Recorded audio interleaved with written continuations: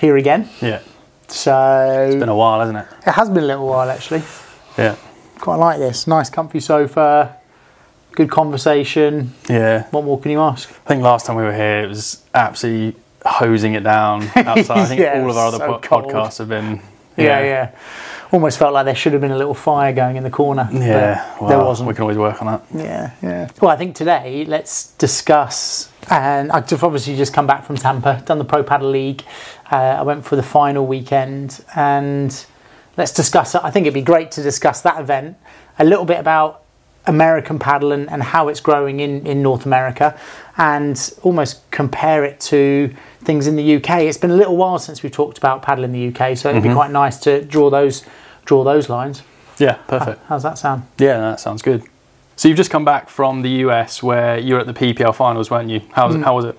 It was an interesting format because it was over 6 weeks, and they basically you were allowed 2 international players, and then the rest of the team needed to be from the US. Now you could have 6 or 7 in your team, but they played a men's match, a women's match, like a double, men's doubles, women's doubles, and then a mixed doubles as a decider if it was one game all. And it really was, I would say, they've had the World Padel Tour in Miami before, but I would say this was the kind of main exposure for paddle within the US. Like as a US competition, this was probably their first big example of a competition, and I think it was great for the sport. Not only do you have a few celebrities like Daddy Yankee and Juan Martin Del Potro and all these guys involved in the teams, but it kind of put a spotlight on sport, on paddle specifically as a sport in the US, and so I think it will do wonders for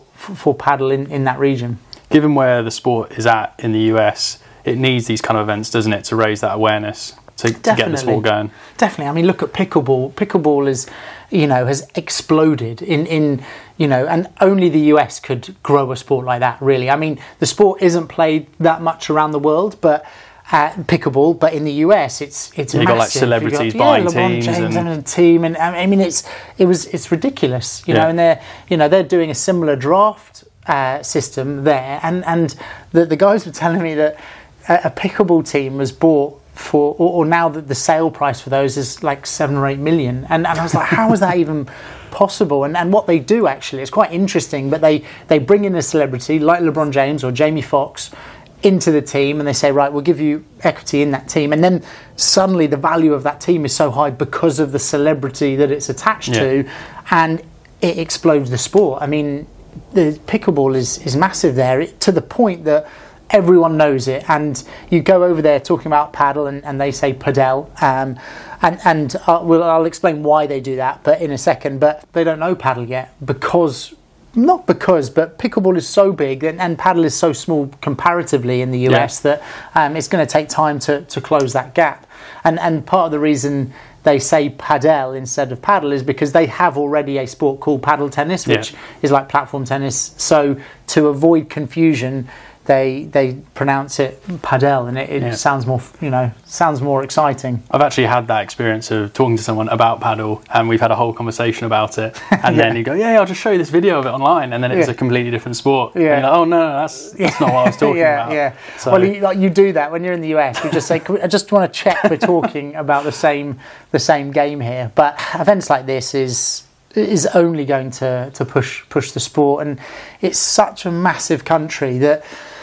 even if every week there were 3 or 4 new clubs around the country, that they could be so far from each other. It would be like 2 European countries building clubs, and so it will take time to develop in such a big country. And also, it's not like pickleball where you can just set up a net and off you go. You need the infrastructure, the groundworks. The court needs to be manufactured and then shipped and installed. It's a more expensive process. So understandably, it takes a little bit more time to grow. Yeah.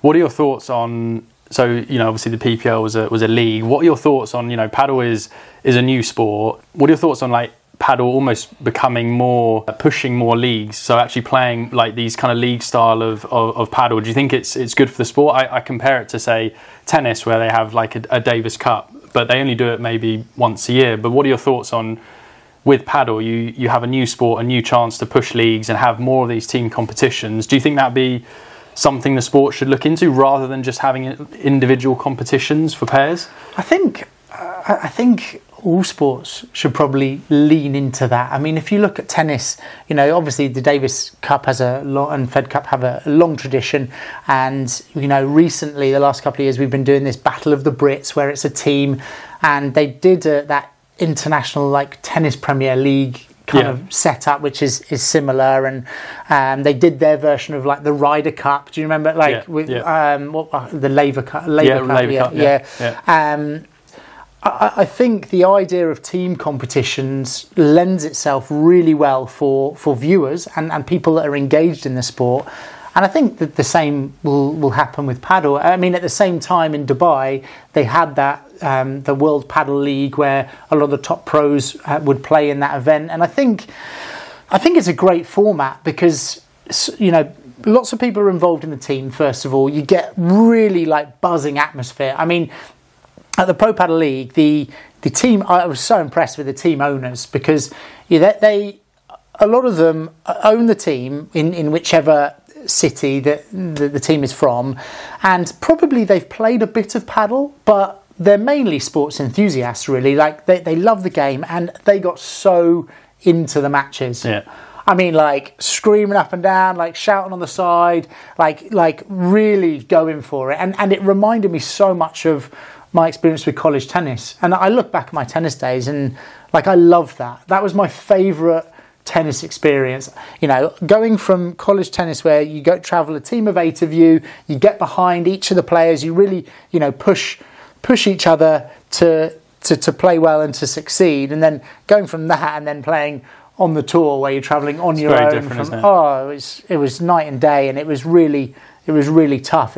It's a tough journey. Well, I'm preaching to the choir here, but I mean, it's a tough journey, that tennis journey, on your own, airport, hotel, practice courts, match. It's tough. Night and day. It's on the tour, you're on your own in a team competition. You've got that team behind you. I mean, what are your thoughts on?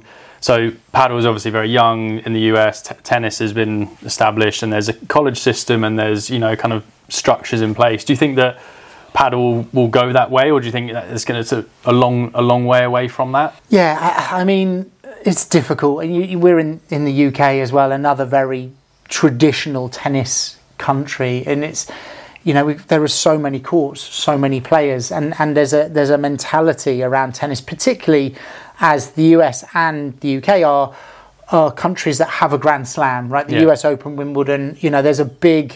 I went to the USTA kind of national campus, and it was amazing. I mean, I think they had, and I don't want to be misquoted here because I'm not sure, but I think they had something like 34 tennis courts or something like that, and they had 4 paddle and a handful of pickleball now as well. You kind of looked around and you thought they'll never, paddle and pickleball, it will be really difficult to overtake, not that they need to, but it'd be very difficult to overtake that tradition. And right now in the UK, we're Queen's season, Wimbledon, the grass court, the buzz around those events is huge. And you go to Wimbledon, we've been many times, you look around and the ground passes, they're packed, everywhere is packed, so many people. But then I went to the premiere at Roland Garros, and it's kind of empty because it's such a massive place that they're trying to fill, and paddle's just not there yet. It may get there in the future, but right now it's got a bit of growth, I think, before that happens. Yeah, and how do you compare it to? We're obviously in the UK, and I feel like a lot of the time, maybe because it's English speaking, that the US and the UK are always compared. I think the UK is probably a bit further ahead than the US, but we're still in very early stages. What are your thoughts on the UK? What in terms of compared to the US? I think similar. We say similar, but the US is a huge monster, right? It's a monster of a country. It's absolutely massive, and they do sport so well. They everything about them. And going back to this PPL, I mean, the branding was on point. They had CBS come and cover it. I think there was also the Tennis Channel that covered it. The sponsors were there. It was just a really the location was a little bit in the sticks, but it was just set up like a really good event. Yeah. And everything, the quality of the courts, the quality of the venue, accommodation on site. Like the US, from my experience of college tennis as well, was they're just so good with sport. They do sport really, really well. And the game is going to grow over there. It's the difficulty is it's a massive country, and they've got, I say competition with pickleball, but, it will take time. I think the UK is another sport-hungry country, but we have different difficulties. We're a small country with a big population. We have, protected greenbelt areas. We have councils and tennis federations that are quite, tennis committees that are quite kind of difficult to persuade into a new sport. And a very traditional tennis, here, like Wimbledon's coming up, and even already everyone's talking about the 2 weeks of Wimbledon. It's really difficult to get. Well, look at our local paddle club has 5 grass courts that are used for 9 or 10 weeks of the year. We've got 3 paddle courts that have been oversubscribed, and they've now stopped any more members from joining the club because there's so many. Yet the tennis side, we go there and the majority of the tennis courts are empty. Yeah.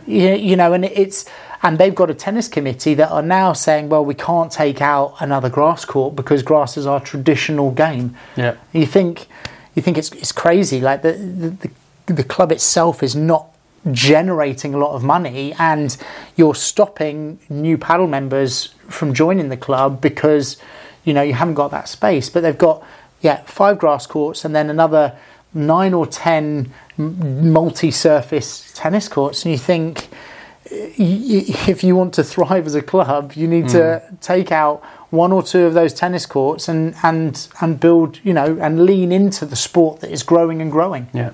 Well, I think a lot of tennis clubs in the UK, not going to go off on a tangent here, but are committee based, whereas paddle clubs that are emerging here are private businesses, aren't they? So that in itself will probably lend to decision making being slightly different. I think when it's committee based, there isn't always that thinking of what's going to bring in the most kind of money, or what's financially the best thing here. I think whereas private businesses are probably going to be thinking, how can we get more people on courts? How can we get more people playing? So hopefully that will help to grow the sport a bit quicker. Yeah, and we've said this all along, really, haven't we? That joining with the LTA, so the British Federation in tennis, is great because it exposes so many tennis clubs to paddle, and so they see what paddle is, and they're putting in 1 or 2 paddle courts, and there's good organic growth, because the country is exposing itself to paddle. But the real growth will happen with private investment, like the Rocket Paddle guys down in Bristol, building a 14-court club without tennis as a standalone club, and I think those are the type of clubs that will really grow the game. And speaking to a lot of them, I think it's early days. It's such early days in the UK. Everyone is talking about, oh my God, the sport has exploded, and it's not exploded yet. I mean, we're only less than 250 courts, and so we're the next 4 or 5 years it will explode. But right now it's there's a lot of development work to do, a lot of, awareness, explaining to people how to play, how to have fun, how to enjoy the game, and then work on, building a coach network, building frameworks for the programs, and it will come, but it's early. So what were your general thoughts about the level of play at PPL? Yeah, I think the format itself. And if I look at college, right, and I'll take our college team, for example. College tennis, yeah. We had 8 players on our team, and we had 7 of them were international. So, like myself, they came over with a tennis scholarship, and we played in that team. We had 1 or 2 Americans, but obviously this is it's a different ball game at the moment, because there were thousands and thousands of colleges, and right now it was the reverse with the PPL, in that they only had 2 internationals, and they really needed, if they did it properly, they needed 1 female international and 1 male international, and then the rest of the team was from the US. Well, US, Mexico, and Canada. Okay. And so the level that came over, bearing in mind these players had to commit for 6 weeks, which is not easy, right? You're not going to get someone from the tour coming because they can't commit that amount of time. So you're going to have ex-tour players or players that are maybe coaching or doing something else but still play to a very good level. And so I think the international players were probably as I would expect. You had Seba Nerone and from the lady Marta Moreira and Ana Cortez and some good players that came across as the internationals. And I think the US probably have a bit like the UK, have a handful of good tennis players that have converted and I would say converted relatively recently. They're players that have been converting in the last few years. And so I think it was relatively strong for the US. I mean, well, very strong for the US, but probably not, you would say that it was maybe like a FIP rise or, first round of a pre-qualifying for the World Padel Tour. I mean, the level is so difficult. It just takes time to get to a good level. And we're seeing this in the UK now. Like a lot of our British players are training and playing in Spain because there are so many good players for them to train and play with. And I feel like this is a little bit the same in the US. There will be lots and lots of good players, but right now we're in the same place in that we're trying to convert tennis players, and it's just going to take time. I really find that format interesting because the World Padel League, which happened in Dubai, was obviously the top pros. So you have Alejandro Salazar,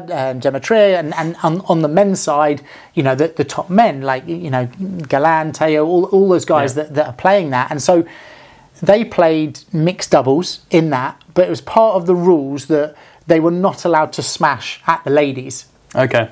Because it gets dangerous, right? Because if they hit a fast, aggressive smash, at the ladies, that you can really hurt them. And I think their rules are, again, don't quote me, but I think their rules were it's a let the first time you do it, and then a point penalty the second time you do it. Okay. This is in Dubai, at the top level.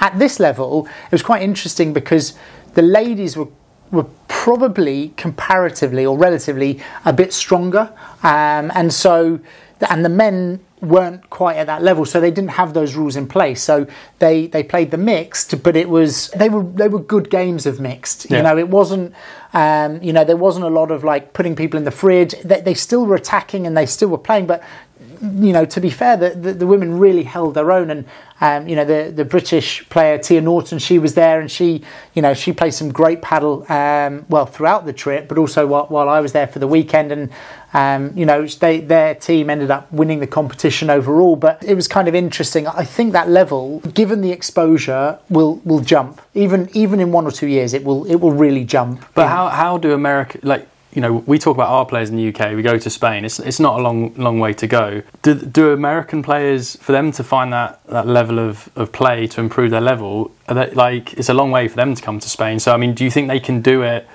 within their own country? Because, we talk about it all the time. To improve your level, you have to go and find those better players. I mean, for us, it's a short trip, but for those guys, it's not. Do you think that they're going to have to sort of come over to Spain and maybe sort of live out here to train to get that level? I mean, I think it's difficult to get to a high level without having, being submersed in that kind of environment, really. They probably have got a not bad level, I would say, in Mexico. Like in Mexico is a decent level, and then South America, Argentina, Brazil, it's strong. It's a strong level, but Spain is probably the best at the moment. And while I was in the PPL, I spoke to Tim Brown, who was on the Australian team, and I was saying, wow, how do you improve your level? Because, I mean, at least the US it's maybe 7 or 8 or 6 hour flight to Spain, but Australia is a really long way. And what he's doing is he came for the PPL and he's staying for a period of 3 or 4 months, going to Europe, playing some tournaments, doing some training. And I think if you don't do that, I just think it's very difficult. It's a little bit like when we travel around the UK and we go to clubs, and now we're starting to develop tiers of Division 1 and all of this that people are playing, and it's tennis players that are playing against each other, so they're just playing super fast, and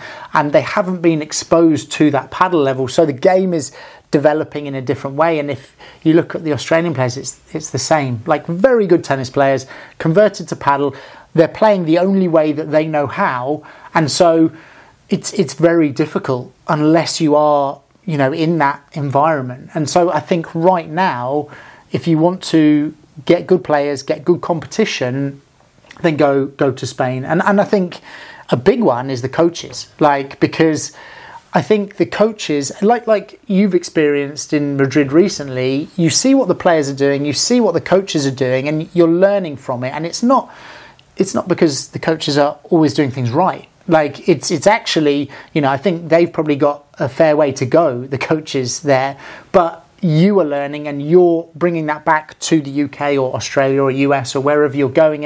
And so I think it's not only important for players, but it's also important for coaches to develop and see how the game is played at that level, because a coach in Australia, for example, might be teaching players to play really fast, and because that's how they're going to beat someone else. But actually, maybe what they might be suggesting if they'd have gone to Spain is how to slow the game down, how to use lobs, how to use chiquitas, how to get more paddle into that game. So I think going to Spain and other strong paddle playing countries, and now you've got Italy and Portugal and France to some extent as well, that have that. So I think it's important. Absolutely. I think as well for coaches, especially who have come from tennis, like you're saying, a lot of tennis players are converting to paddle, and to actually go over to Spain and to learn and to play, I think is really important, because I think a lot of Spanish coaches have just done paddle from the start, and actually there's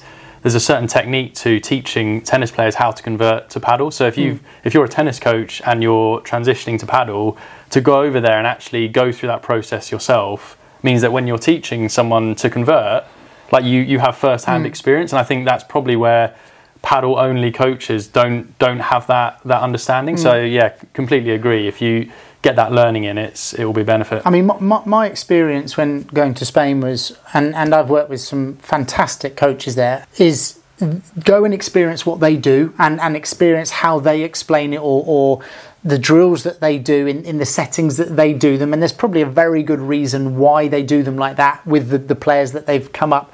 But when I bring that back to the UK or to players, or when we started working, it's a different context. They aren't having a tennis player who was 400 in the world that's now playing their first day of paddle. They don't experience that in Spain. So they're different lessons. So it's almost like taking what you learn from that, but then using your previous coaching background and the way you like to coach to develop as a coach. And I think that's really important. So circling back to where we started with PPL and the US, the future is bright for paddle in the US, do you think? Definitely. And events like this are fantastic. You've got your celebrities promoting it. You've got your US paddle players who have probably been pursuing the game for the last few years that are now thinking, wow, it's, the game is starting to get momentum. I'm going to focus more on paddle and train harder. And you've got your people that see this thinking there's potential in building clubs, and there's a possibility for revenue. So they're building more clubs. There's more people playing. Kids are getting involved in the game. And so it'll snowball. And I have no doubt that the game will grow over there, like it will here. And it's funny because, and I feel like I'm always saying this, but it's right at the start. It's right at the start. I mean, the amount of conversation the other day, someone said to me, well, I think, I wonder if it's going to plateau soon in the UK. And I said, we're not even started. Comparatively, all the other European countries have 3,000 or 4,000 courts. We're at 250. We've just got a very enthusiastic media and a very enthusiastic group of people that are playing it here, that are talking a lot about it. But we need some enthusiastic court builders. Well, we've got those. We just need some enthusiastic councils and government officials that can help help that procedure. But so if you know any, if you know any, info at thepaddleschool.com. Yeah. But yeah, I mean, it definitely is bright. And they did a great job at PPL, and I have no doubt that, their next edition and the next one will be even bigger. So I feel like this is one of those podcasts we're going to look back on in a few years and say, heard it here first. Yeah. Well, but No, I think we'll look back and say, in a few years when it's grown a lot, and we can say, yeah, we called it. We called it. Yeah, we noticed. I mean, the sport is on its way up, and the US, if they get hold of it properly and do what they normally do with sport, then the sky's the limit. Nice. Well, it was nice to be back on the podcast sofa. Yeah, wasn't it? Podcast sofa. Yeah. We'll do another one, won't we, soon? Yeah. Got some events coming up, and and well, I'm back in the US, and shortly I'm going to be going to LA, and then St. Martin, and then Chicago, and just seeing Philadelphia, and then seeing what will, how it's going to take shape. I'm excited. Yeah, we'll chat to you after that then. Well, look forward to it.